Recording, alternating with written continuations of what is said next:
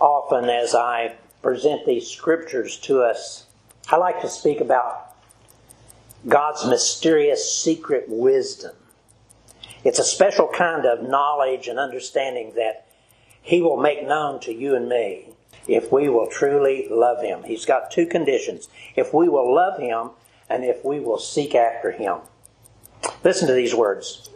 This is the way He tells us about that in 1 Corinthians chapter 2. Verse 6, we speak of wisdom among those who are mature, yet not the wisdom of this age, nor the rulers of this age, who are coming to nothing. But we speak the wisdom of God in a mystery, the secret hidden wisdom, which God ordained before the ages for His glory, which none of the rulers of this age knew. For had they known, they would not have crucified the Lord of glory. But as it is written, eye has not seen, nor ear heard, nor have entered into the hearts of man the things which God has prepared for those who love Him. But God has revealed them to us through His Spirit, for the Spirit searches all things, yes, the deep things of God. Now in these next words that I'll read from Luke chapter 1, we're going to see those special mysteries of God unfolding right before our eyes in these scripture verses. Secret wisdom that reveals this very special plan that God is carrying on forward.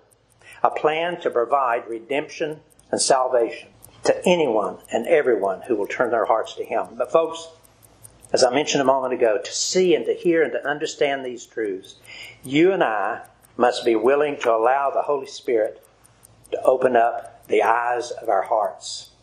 Listen to these words from Luke chapter 1, beginning in verse 26. In the 6th month, the angel Gabriel was sent from God to a city of Galilee named Nazareth, to a virgin betrothed to a man whose name was Joseph, of the house of David. And the virgin's name was Mary. And he came to her and said, "Greetings, O favored one, the Lord is with you." But she was greatly troubled at the saying, and tried to discern what sort of greeting this might be. And the angel said to her, "Do not be afraid, Mary, for you have found favor with God. And behold, you will conceive in your womb and bear a son, and you shall call his name Jesus. He will be great, and he will be called the Son of the Most High God. And the Lord God will give to him the throne of his father David, and he will reign over the house of Jacob forever, and of his kingdom there will be no end." And Mary said to the angel, "How will this be, since I am a virgin?" And the angel answered her, "The Holy Spirit will come upon you, and the power of the Most High will overshadow you. Therefore, the child to be born will be called Holy, the Son of God. And behold, your relative Elizabeth, in her old age, has also conceived a son, and this is the 6th month with her, who was called barren. For nothing will be impossible with God." And Mary said, "Behold, I am the servant of the Lord. Let it be to me according to your word." And the angel departed from her. As I've said to you on other occasions, most of us here today, having been brought up in this church or other churches like it, we know these words. We have heard them often and we know them well. But folks, that's just not so for most of the rest of the people of the earth. Most of the people on this earth have never heard these words that I just read to you before.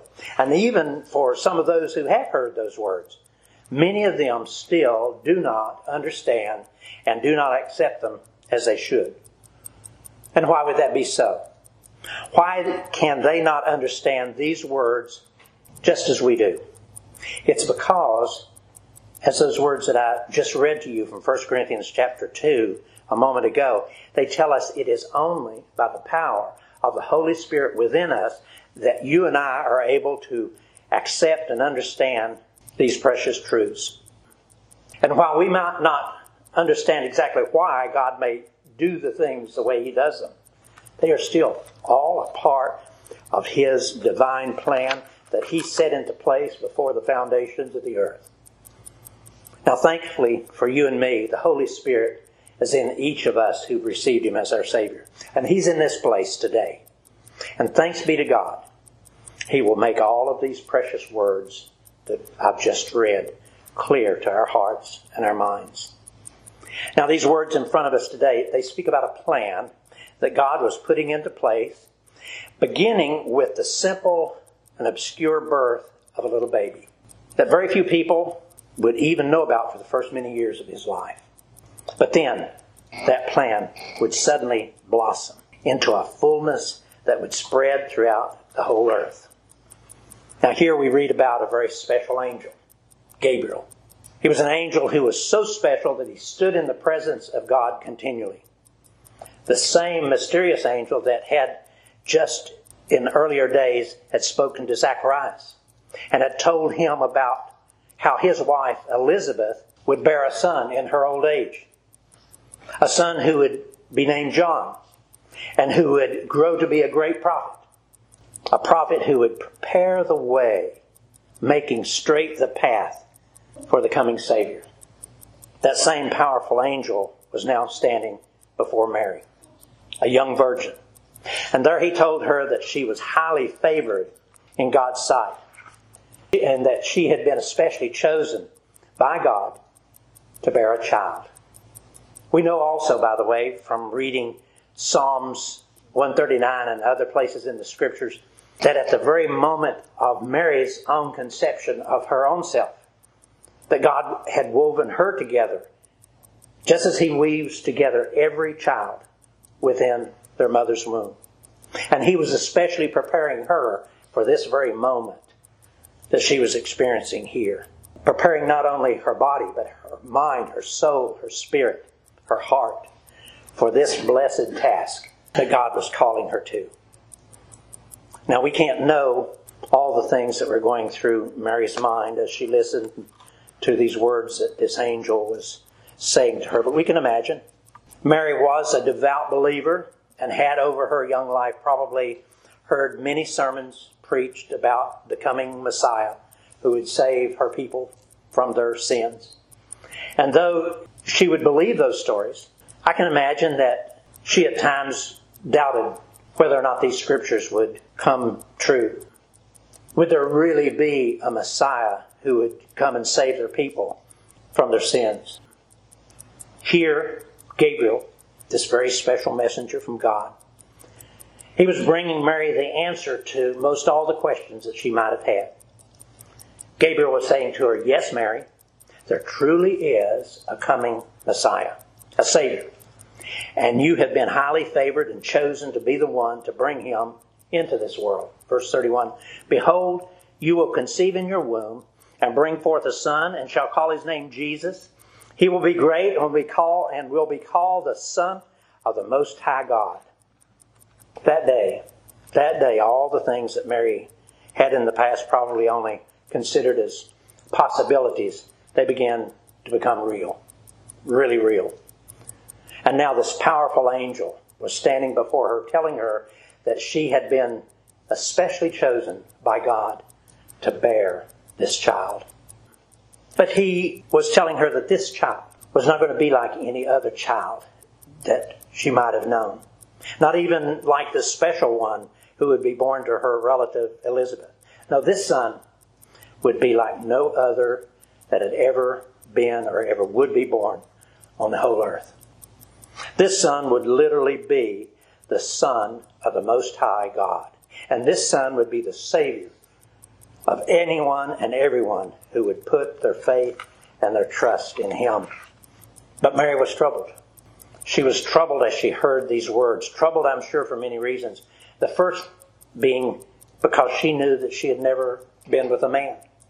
And she knew the normal and the natural way of conceiving a child was through having intimate relations with a man. And she spoke those words to the angel. She said in verse 34, how can this be, since I do not know a man? And the angel said back to Mary, the Holy Spirit will come upon you, and the power of the Most High God will overshadow you. Therefore, that Holy One who is to be born will be called the Son of God. Now here in these words, God is making our understanding as plain and as simple as possible.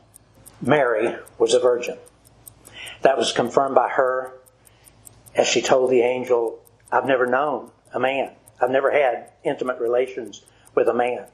And folks, God wants you and me, and all who would desire to know the truth, to fully understand, to fully accept, to fully embrace this very important truth, that Mary was a virgin. She truly was a virgin. Why is it important for you and me to know that Mary was truly a virgin?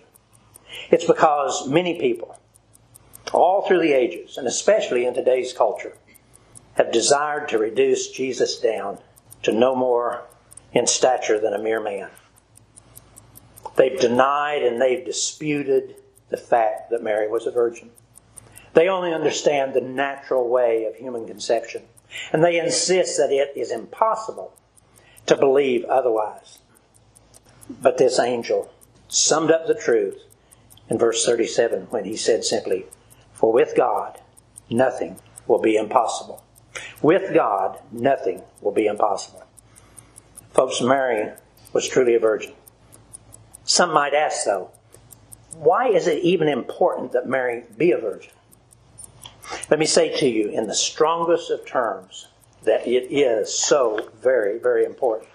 And for many reasons. The most important of which is this Son, the Holy One that would be born to Mary, would be the Son of God, His one and only begotten Son. And He would bear, listen, He would bear the bloodline of God Himself and not the bloodline of men. Men since the fall of Adam have carried and passed along a bloodline that bore a corrupted predisposition to sin, a sin nature, a bent towards sinning. And yes, women also have that same corrupt genetic predisposition. But apparently from the way that God went about this part of His plan, the sin nature of mankind could not be passed down solely through the blood of a woman. Jesus was coming to the earth for a very special and specific purpose. To be the sacrifice Lamb of God who would take away the sins of the world. And for Him to be that sacrifice Lamb of God, He would need to be perfect, without spot, stain, wrinkle, or blemish. Perfect in every way. If Jesus were to be born with a sin nature, one of His own, He would be imperfect and unable to be the substitute for our sins. He would even need a Savior Himself. So Jesus needed to be born of a virgin, completely free of any sin nature. And He would be. He would be. Jesus would be the perfect Lamb of God, the perfect sacrifice, the perfect substitute, the perfect propitiation, the perfect atonement for our sins.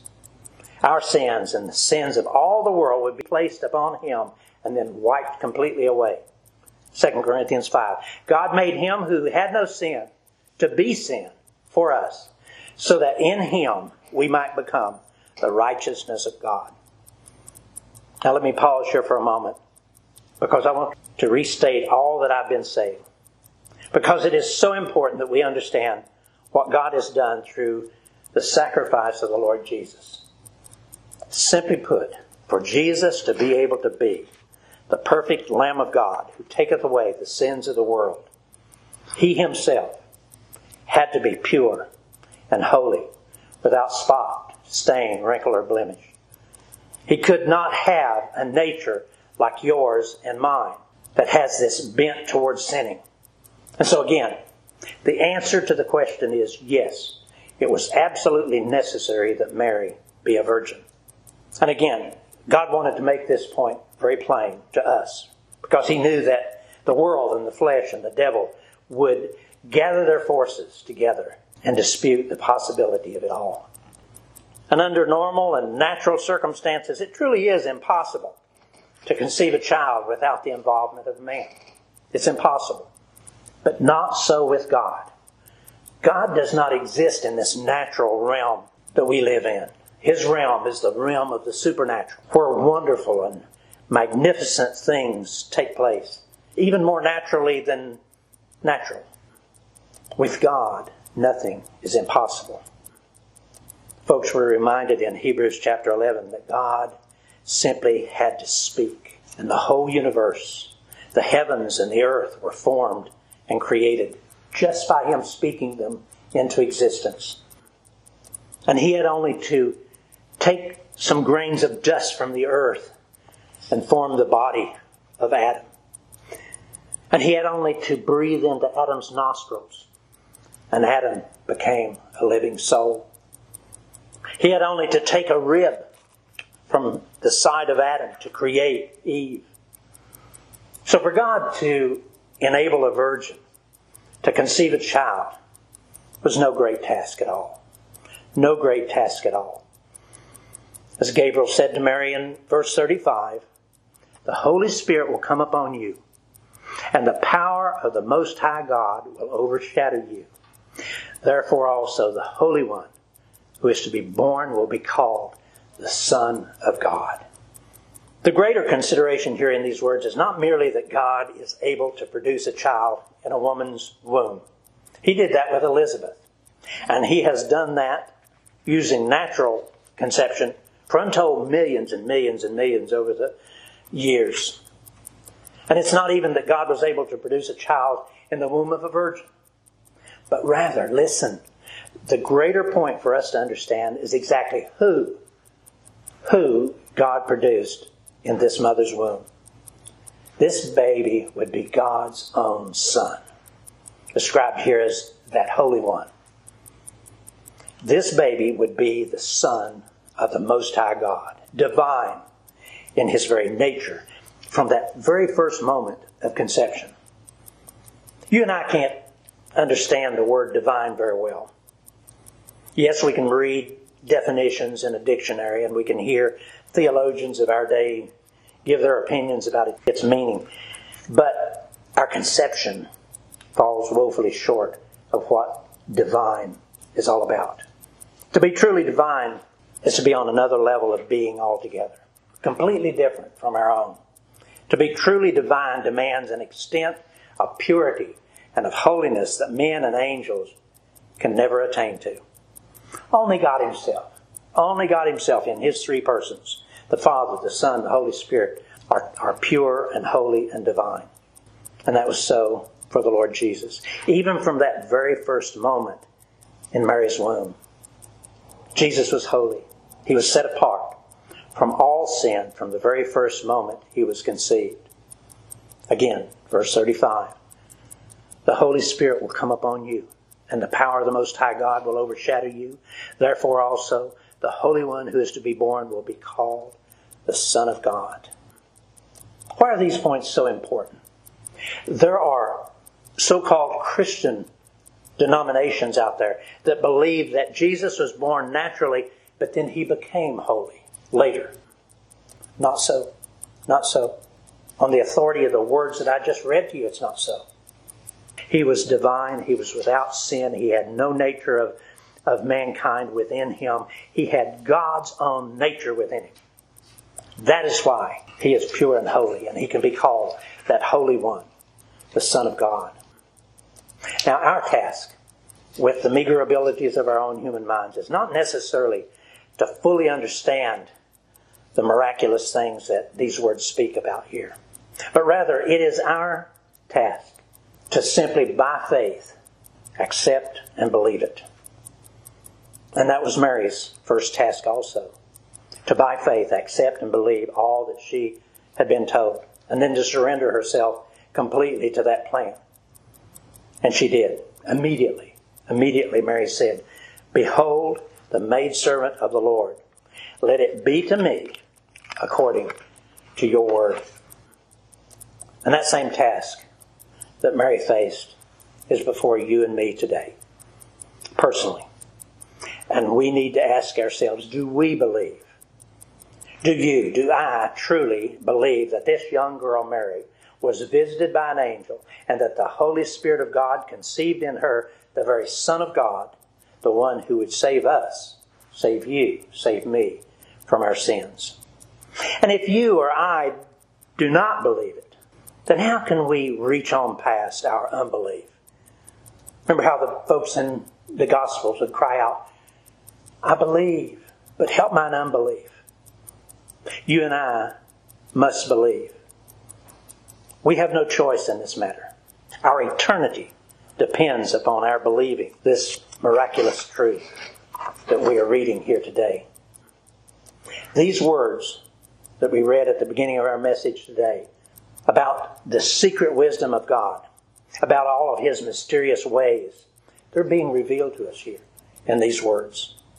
And the greatest of all the mysterious wisdom, secret wisdom, is the truth that is beginning to unfold, called the gospel. The gospel. God wants you and me to believe it. And even more, He wants you and me to receive it. It's one thing to believe. Most people believe that Jesus was a person. But there's a difference. In John chapter 1, He says you must believe, but you must also receive. And you and I must receive His divine salvation into our souls. Because it is only through the gospel that you and I are saved. And you and I must be just as this young girl Mary. And say back to God, yes, Lord, I do believe. Be it unto me according to your word. Be it unto me according to your word. May we pray.